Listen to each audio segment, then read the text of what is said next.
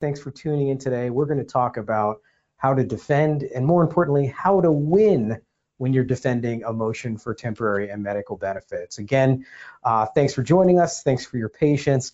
For some reason, sometimes you come in and your computer just works slightly differently than it did the last time that we did this presentation. So here we are. My name is Greg Lois. I am the managing partner of Lois Law Firm, and I'm also the director of the New Jersey Workers' Compensation practice here at Lois. I've been doing New Jersey workers' comp defense for 21 years, and in fact, my first job out of law school was as a law clerk to the Division of Workers' Compensation in New Jersey. So this has been what I've been doing for my whole career, and I absolutely love what I do. So thanks for tuning in, and let's talk a little bit about how we defend motions in New Jersey. Now, before we jump in, I just want to note, I write 2 books on this topic. The first one is meant for attorneys and judges, and it's the LexisNexis Practice Guide.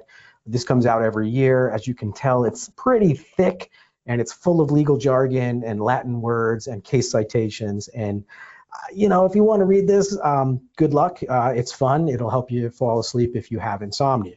But I also write a more simplistic, or really a little bit more straightforward, plain English guide to workers' compensation in New Jersey.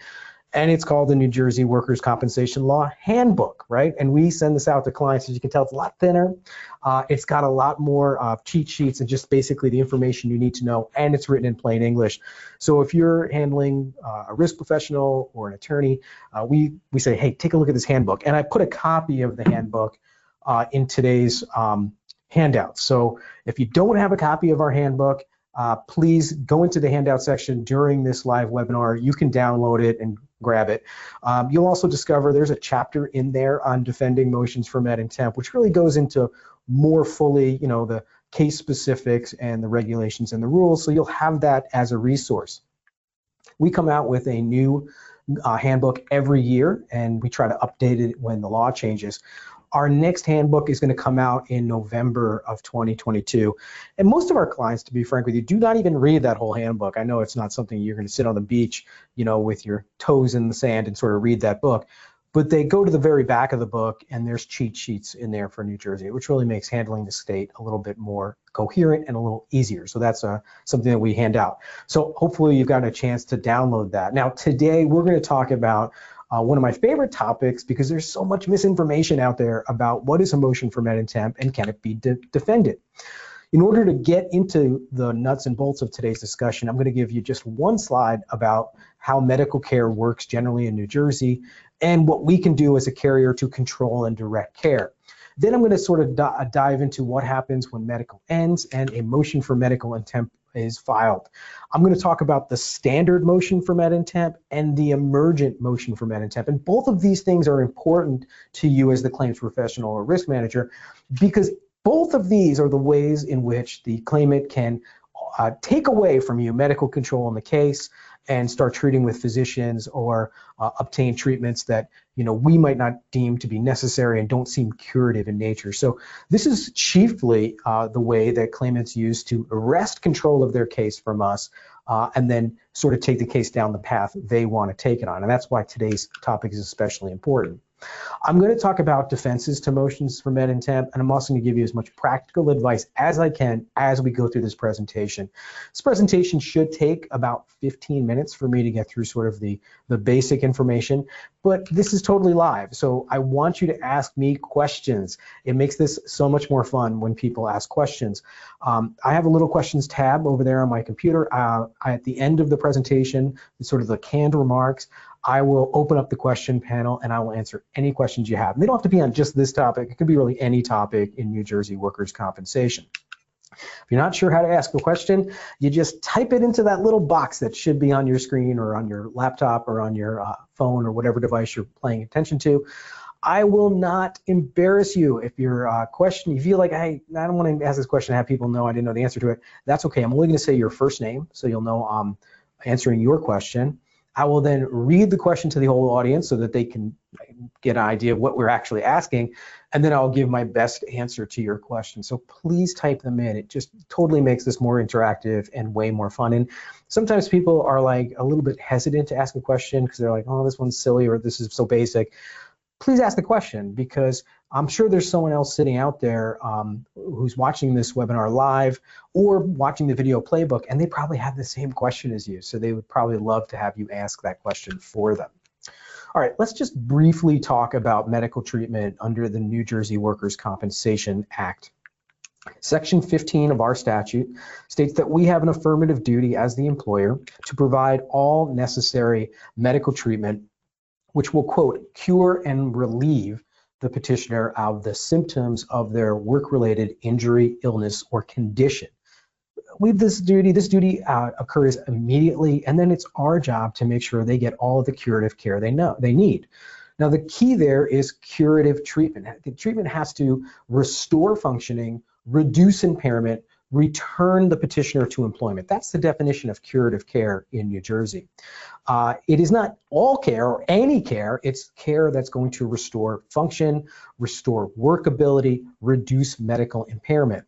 Now, there's lots of treatment that doesn't really fit that category, right?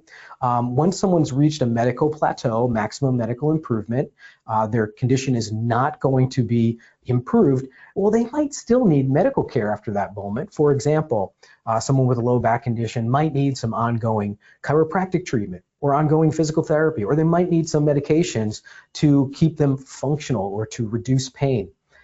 That's fine, but if the treatment isn't curative, it's palliative. Meaning it's not going to improve the person's condition, but it will keep them at their functional baseline. That's also required under Section 15 of the statute. But a motion for medical and temporary disability benefits should be focused on curative medical treatment or wage replacement. That's the temporary disability benefits part of that motion for med and temp name. So those are the two things that the care should be for.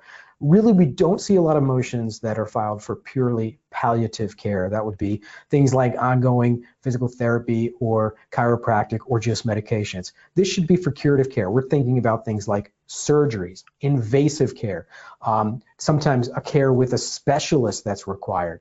But basic things like palliative care, generally speaking, are not going to be the focus of most motions for med and temp. Now, remember that under the New Jersey Workers' Compensation System, you have this amazing power. And that power is you get to select all the physicians, the facilities, the diagnostic facilities that are going to provide treatment to your injured worker or the petitioner in the workers' compensation case. That's a tremendous power. Don't squander it.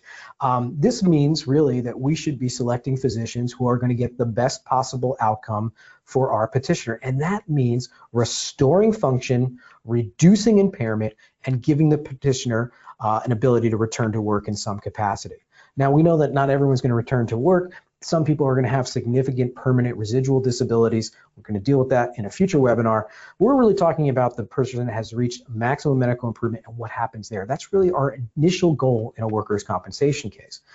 So you don't want to lose that power, that control you have over the case. And the reason this is such a useful power is you can direct the claimant to go and treat with medical facilities that A, you vetted, so you know that these are good providers, and two, that are going to have a contract with you or have a network relationship with you, the carrier or employer, which means they're not going to bill you crazy exorbitant sums. Now, in New Jersey, most of our clients have wonderful medical treatment networks. And in fact, we're discovering that really we've not really come up with an injury, a condition, or anything where we haven't had an in-network provider that could provide that care. Again, this is your chief way of both providing adequate and appropriate care to the petitioner, but also keeping a handle on cost, because you don't want them leaving your network and going to some extremely high cost provider. The reason you don't want that to happen in New Jersey is that New Jersey has no medical fee schedule for workers' compensation cases. I know that sounds crazy because we've got medical fee schedules in New Jersey for all sorts of other things, like, for example, for personal injury claims following car accidents. We have a medical fee schedule. We have medical pathways. We have medical guidance that's been issued by the Department of the Department of Insurance, but we don't have it for workers' compensation. And so it's so important to make sure that the petitioner does not depart or escape from our preferred provider network. So that's a really key aspect. We also have the opportunity in New Jersey to control pharmacy or prescription medications that are being provided to the claimant, as well as the diagnostic facilities that the petitioner is going to go to. So all of that is included in your medical power in New Jersey. Now, if you are sitting there and you're saying, Greg, my insurance company that I work for, or this self-insured employer, we don't have a great network. We don't have a wonderful group of preferred provider network established. Well, the good news in New Jersey is you can go out there and you can just rent one. I mean, there's lots of companies out there, large health insurers, for example, that will sell you access to their preferred provider network. And again, that's a great way of controlling costs and making sure you're getting appropriate care for your petitioner, your injured worker. We also have the opportunity to direct the claimant to go to things like functional capacity evaluations, to submit to any treatment or testing that we're asking them to go to. And again, that's an important way of measuring the person's loss of function and making sure that the treatment is actually restoring function to the petitioner. Our focus in a New Jersey workers' compensation case should be on restoring function, treating the condition, and getting the person to a medical plateau as fast as we can. We really want to give them the best care we can possibly get them. That's one of the chief goals here when providing courses to new claims adjusters who are maybe handling New Jersey cases for the first time.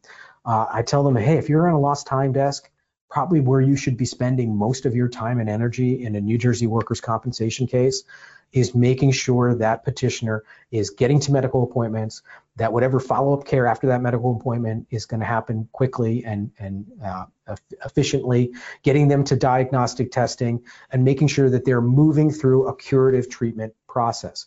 In other states, as you know, the claimant has the right to choose and direct their own medical care. For example, we defend cases in New York. The claimant in New York workers' compensation case can go to any doctor they pick, any they choose. Do they go to good doctors? Generally speaking, not really, right? They go to the doctor that their attorney sends them to.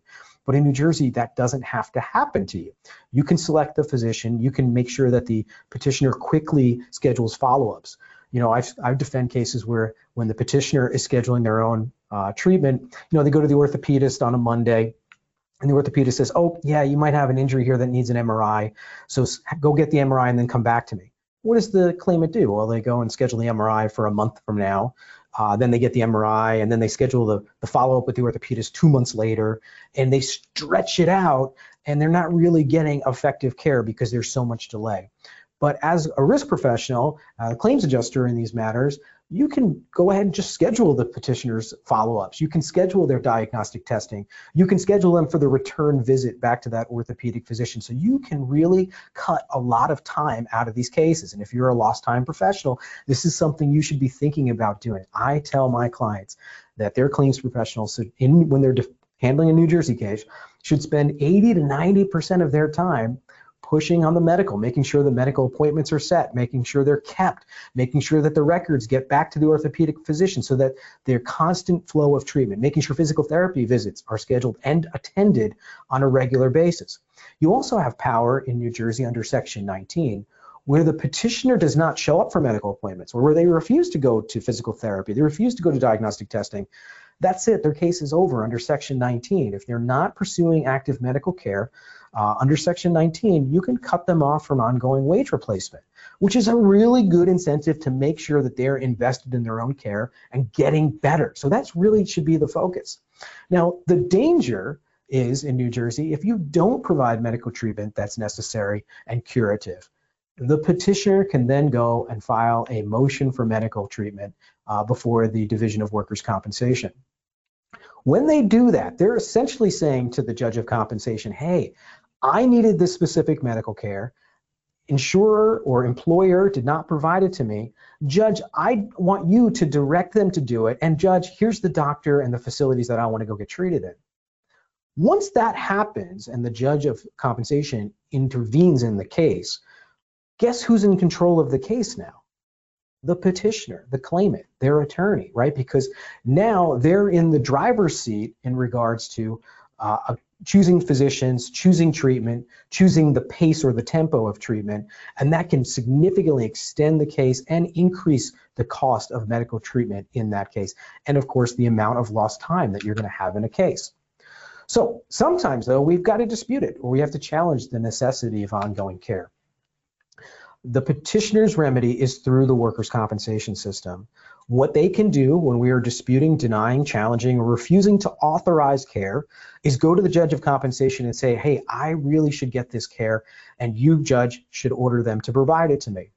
They have no common law right of redress. They can't threaten you. They can't sue you in civil court. In fact, there's decisional opinions on this. I have up on there the Rothfuss case. They can't threaten you with bad faith. They can't drag you into superior court. Their redress is through the workers' compensation system. And the reason, again, we care about this is because of that loss of medical control. Because there's also going to be, in addition to that, the attorney is going to come forward and saying, I demand that you pay me a fee. I had to go into court. And again, I'm speaking as opposing counsel now. I'm speaking as plaintiff's attorney. I had to go into court and ask the judge to authorize this treatment. And now, judge, you should give me a fee. And the way the law works, the workers' compensation law works in New Jersey is the plaintiff's attorney who brings a motion seeking additional medical benefits or lost time benefits can argue that their fee should be based on how much more medical they have obtained. And the standard in New Jersey is 20% of the additional medical care or lost time benefit that is obtained by the plaintiff's attorney. It gives the plaintiff's attorney a powerful incentive to file these motion claims. Let me explain how that works. We have a case in which the petitioner has reached maximum medical improvement. The orthopedic surgeon has come forward and said, you know what, they're at maximum benefit of care. I'm sorry, they're going to have a limp for the rest of their life, but there's really nothing more we can do following this knee injury. Plaintiff's attorney sends them to a second opinion doctor who says, well, there's an experimental treatment that we could do. We could inject your knee with a synthetic lubricant, or we can do the platelet, the PRP syndrome, or PRP injection therapy, or they come up with some other idea that they could treat the claimant. If the judge agrees with that position, that this experimental treatment is maybe necessary, we will be caught or responsible for paying for that treatment. And let's say the treatment is a surgery or an injection therapy or something that costs $50,000. Remember, New Jersey doesn't have a fee schedule. The plaintiff's attorney will ask for a fee, and most times get it, of 20% of the value of the treatment rendered. Okay, not for the amount of time they spent filing the motion, not for appearing in court, not for sitting down and talking to their client. They're going to get a fee based on how much more additional care they get. And in the context of a non-medical fee state, where a surgery can cost $100,000, that could easily happen in New Jersey. That's a $20,000 attorney fee exposure for us, should the petitioner prevail in that motion. So that's really got to be kept in the back of our minds. Like, hey, there's going to be a medical exposure in this case, but there's also going to be a very significant monetary exposure in addition to the medical treatment that we're paying for and providing, right? So that's really what we need to focus on and be mindful of when we're defending these motions that are brought by claimant. All right. What does the claimant have to bring? Well, they file a motion in court, and these things are now electronically filed, and there is no specific form they have to file. The one wonderful thing I can tell you about New Jersey workers' compensation law, unlike other states, we don't have a lot of filings. There's not a lot of EDI. There's not a lot of special documents you've got to be on top of. But it works the other way too. Really, the claimant can call anything a motion. They could write a motion down on the back of a cocktail napkin and mail it into a workers' compensation court. That's valid. So you're going to see motions that look a little different, but they all have to have the same parts, right? Because the burden to demonstrate that they need this medical care is on the petitioner. Our burden is to show, no, we already provided them with all the medical treatment they needed. Their burden is to show that the judge, yes, judge, actually there is some curative care. It has to be curative. Things that can improve my condition that's been denied me. So their burden is to do that. And they have to file exactly 3 things to demonstrate this. The first is a notice of a motion. This is a legal piece of paper that says, hello, I'm filing a motion. It's got to be signed by their attorney. There also has to be an affidavit by the petitioner themselves. And the affidavit has to say essentially, hi, my name is Greg Lois. I'm a petitioner in a workers' compensation case. I have not been provided all the medical care that I deserve in this case. The insurance company or employer has refused to meet their responsibility and provide this care to me, and I want the court to direct them to order I want the court to direct the employer or insurance carrier to provide me this treatment. That's what the affidavit has to say. And that affidavit has to be supported by some medical report. Really could be any medical report. It doesn't have to be the treating physician. It could be any medical doctor that the plaintiff's attorney sends them to that says, yep, here's the treatment that we think they should get. So those are the parts of a motion. And if a motion doesn't have all those parts, it's defective on its face. I can't tell you how many times the motion that I see are defective. I see affidavits which are not completed by the petitioner. Instead, they're completed by the petitioner's attorney. I see medical reports that don't say, hey, this treatment is actually necessary. Just say, hey, here's a possible treatment this person can undergo. We see reports written by physicians who have no intention of treating the claimant. They're just writing reports because they were paid $400 to write a report. So those are all of the parts that we see. All right, once that motion is filed, now we're going into a formal litigation procedure that's going to go before the judge of compensation.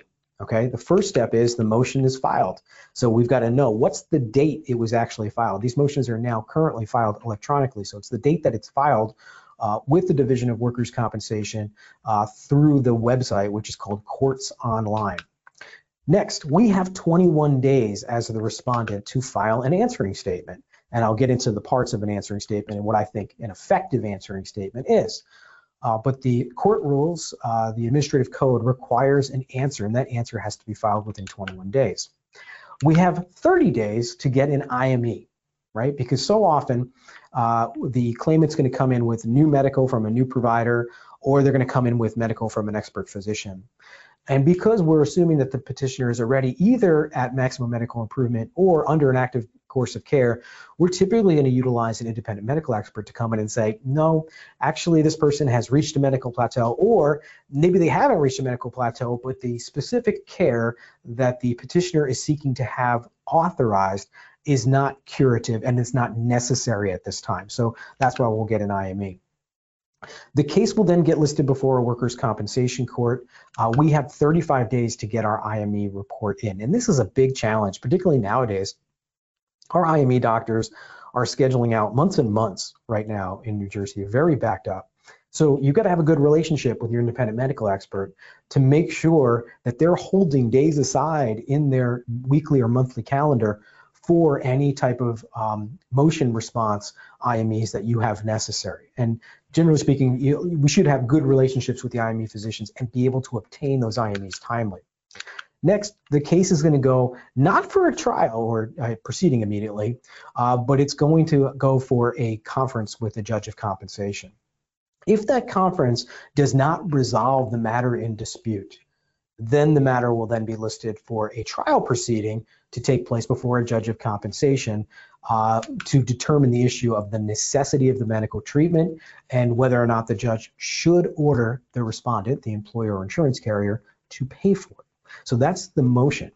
Now, before I move on from this slide, I just want to mark out that it does take some time for this motion to both get filed, be responded to, and then finally appear before a judge of compensation.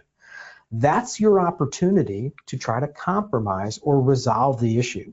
Most plaintiffs' counsel, and I find it's really dependent on who the counsel is, are willing to resolve a motion. You know, I've seen some very silly motions that have been saying things like, hey, we want you to authorize 50 physical therapy visits. And, you know, contacting opposing counsel say, how about if we authorize 9, you know, with 3 weeks of physical therapy? Will that resolve this? Can you withdraw this silly motion? You don't really need that. I've also seen some petitioners' counsel who are quite predacious. And they're sort of sitting there waiting for some delay in the medical treatment just so they have an opportunity to file a motion and then get a opportunity for them to receive an attorney's fee, but also an opportunity to take away our medical control.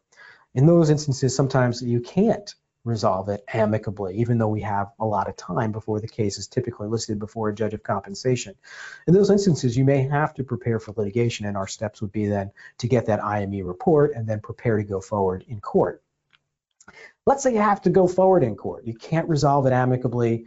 The petitioner won't withdraw it because the treatment has already been provided or the request is currently moot. What do? Well, you can try a motion for medical treatment, right? And I don't want people to forget this. You don't have to compromise these things. You don't always have to say, well, you're asking for $100 physical therapy visits. I want to give you 0 because I think you're at maximum benefit of care and there's no curative benefit to these anymore. So let's settle in the middle. You don't have to settle. You don't have to compromise. You can say, you know what? This is as good as it goes, and it's time to move on to permanency. It's not just talking about permanent residual disability or final impairment. So you can try these things. And in fact, I think probably more motions should be tried than are currently being tried. I would tell you that probably 90% of them get resolved before any testimony needs to take place. The reason I think that these can be, and sometimes maybe should be tried, is because of the order of proofs in a trial on medical benefits. And the order of proofs are very favorable both to the respondent and also favorable to resolving the issue, right? So the first thing that happens, remember, the petitioner's coming forward and saying, I want this specific medical care. They're not giving it to me, and I need it, and it's their obligation, and judge, you should order them to do it, right? So the first person who testifies is the petitioner. The petitioner has to come into court and repeat all those things. And generally, it's repeat all the things that have been stated in their affidavit in support of the motion. Now, this is important, right? Because, the petitioner has to actually come in and say, yeah, this experimental treatment or this third revision surgery, yeah, if it was offered to me, I would actually do it. So that's my first step. Would you actually even accept the treatment if it was authorized or if the judge ordered it? And so many times the petitioner will say like, well, no, I've had 2 surgeries already on my knee. The third one I'm really skeptical about. And you say, okay, judge, this is moot, right? Like, what are we doing here? So that's an opportunity. But, they testify first. You can ask them any question you want. It's not confined just to the medical treatment benefit issue. And you can utilize this as general discovery in your case. Because remember, in New Jersey workers' compensation, discovery is extremely limited. Information is limited. We don't get the opportunity to depose, for example, the petitioner before you go to final trial or final proofs. And so this might be an opportunity to take a bite at that apple. You should be thinking about this. How does this fit in strategically with the way you're defending the overall case? The next person who testifies after the petitioner testifies is any fact witness that we have. Now, sometimes we don't have a fact witness because it's a pure medical issue, right? But if the person's working in some capacity, or we have information that, for example, they're working and we videotape them, maybe we have covert surveillance, as we talked about last month, that we can deploy in the case, well, this would be the opportunity to do that. Fact witnesses that we typically would call on are the current employer, the covert surveillance agent, or someone who's doing maybe things that are less covert, maybe a social media check on the claimant. We'd come in and we'd say, Judge, they're telling you they need this treatment because all they can do all day is lay in bed and writhe in pain. But Judge, here's a social media check. They just got back from vacation. Here's them jumping on a trampoline in the Bahamas all weekend. What are we doing here, Judge? This is your opportunity to challenge the claimant's version of events if that's necessary. The next person that testifies would be the medical witnesses on behalf of the claimant. Now, often, this is not going to be a treating physician. This is going to be their IME doctor, their paid expert, their hired gun, who's going to come into court and say, yes, I evaluated them one time at the request of their attorney on the topic of do they need treatment, and here's what my findings are. That's great. That's subject to cross-examination, and that cross-examination we'll conduct very carefully. I almost dropped my clicker here. We'll conduct that cross-examination carefully and really get to the heart of whether or not the claimant needs medical treatment. And the last step would be the respondent's medical witnesses. That's our medical witness. That's our expert who provided us a report saying, no, this person would not benefit from this specific care or maybe perhaps any additional care. And that person's going to come in to testify and, of course, would be subject to cross-examination led by the plaintiff's attorney. Now, all of this happens, pointing over here, all this happens slowly over the period of weeks. Generally speaking, a motion for Meditemp does not go into the court record in 1 day or 2 days. It goes in a non-consecutive trial date over the course of several weeks. And what that means is there's lots of opportunity in here to resolve the matter once the trial's begun. Because when the petitioner gets on the stand, generally speaking, their case doesn't get better from there, right? Now they've been cross-examined and we've challenged their version of events, and then we've brought more information into the case. That might be a time to either resolve the motion, and again, that could be a compromise idea, or to settle the whole case. There's nothing that says that after a claimant testifies or brings a motion for medical and temporary, that you can't resolve the case. You can't say, Judge, we're going to go off and we're going to talk about an order approving settlement. Or judge, we're going to do a section 20. That's a lump sum dismissal in New Jersey. So you can use this trial sequencing as opportunities in your case where, again, where there's jeopardy, and there's jeopardy for both sides, to try to resolve the matter. And you don't just have to resolve just the medical aspect of the case. You could try to resolve the whole case, and we've been real successful with doing that. All right. There's a second type of motion for medical and temporary benefits in New Jersey, which is called the emergent motion for medical treatment. And this was created about 10 years ago. And the idea for an emergent motion is that the claimant's life is threatened. If they don't get some specific medical care, they will literally die or suffer, quote, irreparable harm, close quote. Okay, so those are the standards. The standard's a lot higher. But because the standard's a lot higher, and because hopefully there's a lot more at stake, the motion procedure is extremely quick. In this circumstance, the motion's filed. We have only 5 days to respond to it. We have to then get our IME done within 15 days, essentially, of the filing of the motion. And the case goes right before the judge of compensation for what's called continuous trial, which means the case starts on a Monday. If we don't finish testimony on Monday, it goes over to Tuesday. It doesn't finish on Tuesday, we go over to Wednesday. And so really the idea is to truncate down these proofs, to get to a decision very quickly, and have the judge of compensation make a ruling because someone's life is at stake. Now, although this was passed about 10 years ago to my recollection or so, there have been very few motions filed in New Jersey, and that's because it's extremely rare that someone's being denied treatment or authorization for treatment, which is truly life-threatening or which truly would cause irreparable harm. And so, generally speaking, we don't see these filed very often. In fact, extremely rare that they'd be filed, and then extremely rarely would they be successful. And in fact, every emergent motion I've ever defended was dismissed by the judge of compensation, generally at the first conference, generally by way of a phone call, because the judge said, look, this really isn't an emergent motion. This is really just a regular motion. So it's just important to know that there are these two different options that the plaintiff can follow, both the regular motion for med and temp or the emergent motion. Emergent motion is so rare, you probably don't even have to know much about it. All right. How do we defend and win on motions seeking additional medical treatment or lost time benefits? How do you win? The first way you win is typically with the rules, and also more of the rules. And that's because the petitioner has the burden to show that they need this treatment, that it's necessary, that it's curative, or that lost time benefits are necessary and are being withheld. That's a really tough burden for them to actually show.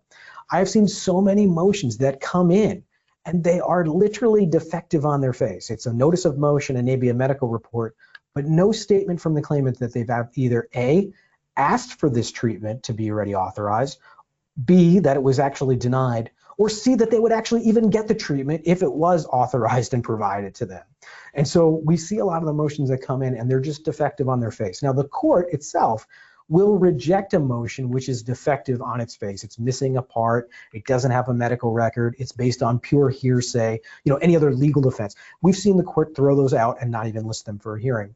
But sometimes they get through, right? I've had motions come through where the affidavit is complete and comprehensive, and the notice is complete and comprehensive, but there's no medical narrative attached.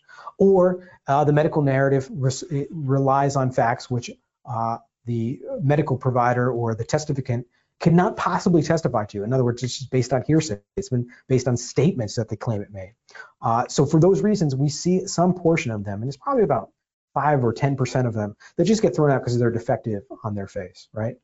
Just know that when you do prevail on a rules-based defense to a motion, generally speaking, the plaintiff's going to go, oh, wait, I did forget to file that piece of paper. They'll go back, they'll fix it, and they'll refile it again. So just remember, it's kind of almost like a warning, like they're going to do this again, so just be ready for it. The second way, the more common way to defend a motion, is by filing a full answering statement. In our practice, we file a full answering statement, which almost looks like an answer to a complaint. We file a certification of counsel, and if I'm handling the case for you, it would be me that would sign or create the certification of counsel, which would include all of the exhibits that I would intend on relying on in court if I'm called on to fully try the case. So I would be attaching medical records, expert reports, any work documentation, personnel file, everything that I'm going to need, I'm going to attach to my certification. So we like to really flesh this thing out and make sure the judge of compensation has everything they need. And the last thing we file with every single motion for med intemp that we defend in New Jersey is a brief. And what we do in the brief is we explain to the judge of compensation why the motion should not be granted. And we're going to give them every defense we can come up with, whether it's a rule-based defense, a substantive defense, a factual defense, a medical defense. We're going to make sure it's in that brief. And I really think that's best practice in New Jersey for defense counsel. You really should be supplementing not just an answering statement, which is the minimum required, but also a certification of counsel, and I also believe a written brief. Now, does it take us a long time to write these briefs? Not really, because we're using some boilerplate, we're gluing it together. We've done this many, many times. And so generally our briefs are between 5 and 10 pages long, supporting that certification and supporting that answering statement, putting the petitioner to their proofs. The next thing is, it's really easy nowadays to defend a motion for med intemp because the testimony is going to go in via video, right? I appear in 15 courts in New Jersey. There's only 1 or 2 of them, I think it's just Hackensack really, in which the judge demands that everyone be there in person. Everything else is mandatory video. And so presenting your proofs and even getting someone from the location to come in and testify and say, hey, this person's working for us, they aren't acting this disabled when they're in the workplace, all those types of things. It's a lot easier and it's a lot cheaper than it used to be. The other thing you can do in New Jersey is present your medical expert by way of video. That's really reduced the cost of producing a medical expert to come into court and testify that, hey, this treatment they're seeking is not curative and necessary. And so you have this opportunity to present the proofs. You should absolutely be doing it. I've often found too that some of the defenses that we raise and win on are the most basic defenses you can imagine. Things like, was this care actually requested of us? Meaning, was the adjuster ever presented with a request for this authorization? So many times, the petitioner has reached a medical plateau or medical care has been terminated. They go to their attorney at law who sends them to their IME doctor down the street who says, oh, you need X, Y, and Z. Let's start over from the beginning. And then they file a motion. And they never actually even ask the employer or carrier to authorize that treatment. That's a defective motion on its face. And so some of these very basic questions have to be answered. And the other question that has to be answered is the treatment actually curative, right? Is it actually going to improve the person's position? Is it going to reduce impairment, restore functionality, get them back to work in some way? In some exigent circumstances where it would be completely futile for the claimant to ask for emergent medical care, the judge has come forward and there's case law that says, well, where it's futile to request for treatment, there's really no requirement that they request for treatment. So think about really emergent medical situations. Person, sustains a significant catastrophic injury at work.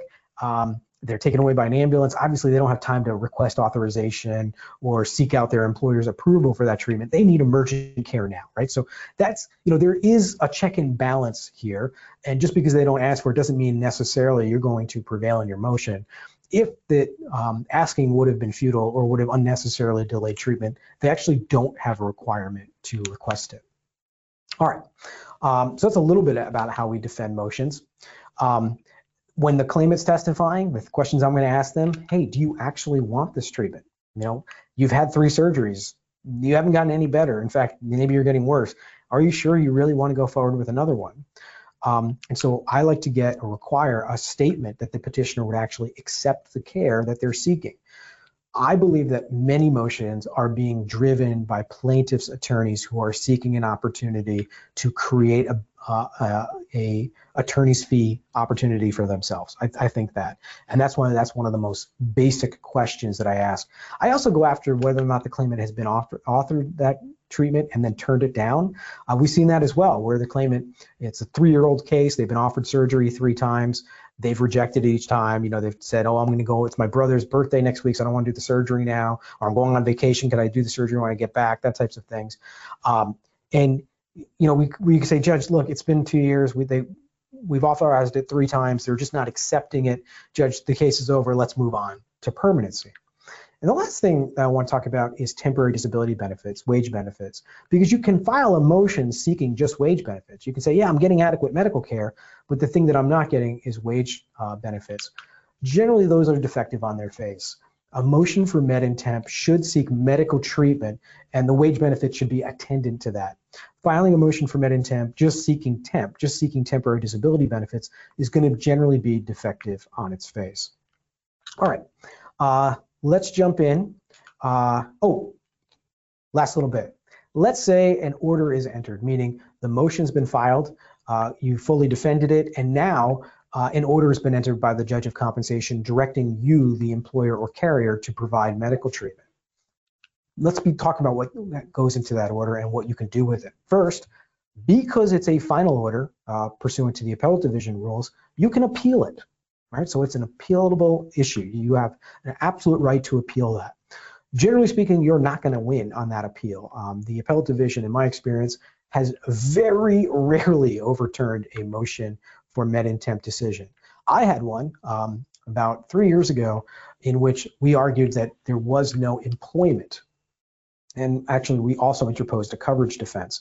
We were successful in that case in the appellate division in showing that the judge of compensation should not have ordered the medical benefits that the judge ordered. But we really prevailed because of a legal issue that the judge did not establish that the accident arose out of in the course of employment, and for that reason we won. But generally speaking, where it's an accepted admitted case and an order for medical and temporary disability benefits is entered against you, very low likelihood of prevailing on that in appellate division unless there's an egregious legal error in the underlying trial. But more typically, 90% of these orders that are entered, I want you to be very thoughtful about the specific wording of the order, okay? You want that specific wording to be as narrowly tailored and as specific to your case as possible. I do not permit my adversaries or the judge to make orders that say things like, well, they filed a motion seeking a specific treatment with Dr. Smith. Plus, I will hereby authorize any follow-on treatment with Dr. Smith after they get the specific treatment. I don't like that because that's too open-ended and it really just turns over medical control to Dr. Smith and the plaintiff's attorney forever, right? So we want to be very careful about limiting the treatment that's actually entered onto the order into the treatment that was actually requested in the motion. And so follow-on treatment should be challenged. I also think you should challenge any order which says the attorney's fee for the claimant's attorney is to abide or to be determined after the treatment is rendered. I think that's unfair because, again, it creates that incentive for the claimant to get more and more and more treatment and run up a huge attorney's fee. You want to be very specific in the order as to what exactly the judge of compensation is directing you, the respondent, employer, or carrier, to pay for, and then be very specific about limiting it to that one specific thing. And you're going to generally want to pay the attorney's fee then and there, not prospectively. You don't want to wait a year until the end of the case and then have to go back and figure out, well, what medical treatment was related, what wasn't related. Let's fight about that. Have that fight right then and there and say, Judge, what's a reasonable fee for the amount of treatment that you've just ordered us to pay? We'd like to know that right now. Could you put it on this order? Many judges of compensation will push back against this. Well, how could I do that? And say, well, Judge, they filed a piece of paper. They're going to get a surgery or a diagnostic test or some more physical therapy. Can't you just estimate what you think the fee should be? Can't we talk about that? Let's set it now. And, you know, I like to make arguments like, hey, Judge, can't we resolve this? I mean, you're entering an order. We should have some idea of what the impact that's going to be financially on the case. Let's do that right now. So that's what you should be doing even when the order is entered and you haven't prevailed in your defense. And that's just setting yourself up either for that appeal or to make sure you're not taken advantage of later in the case when the claimant says, well, Judge, not only did you authorize this one specific treatment, but everything else that flows from that. And as you know, it can go on forever. So those are our sort of ideas for how to constrain and limit the amount of your overall exposure. All right, let's dive into some live question and answer. I've still got a lot of people on the line right now, so I'm hoping there's some good questions in here. Monica says, Greg, I can't hear anything. Did the presentation start? Yes, it did. We had some issues in the beginning, but we're back. Michael asked the question, can you appeal the motion for med in temp if you lose? And then he wrote, oh, Greg, you already answered that. Thanks. So yes, the answer is absolutely you can appeal it, right? You're not stuck with it. It is appealable as of right. And really your defense counsel should be advising you at the time the appeal is entered. Hey, should you appeal this? What's it going to cost to appeal? And what is your likelihood of prevailing on appealing that issue? All right, so good questions. Thanks, Michael, for your question. I'm sure someone else was thinking of it, and I'm glad I actually answered it in the body of the presentation. All right, I hope everyone's had an opportunity to download the handbook that I put into today's notes. Any questions, please feel free to ask them of me. As you can tell, I love this stuff. I've been talking for 45 minutes. Kendrick, who's very patient here and runs the production, is like, come on, Greg, it's time for lunch. Let's go. But thanks for joining us today, and I'll see you guys all next month. Bye.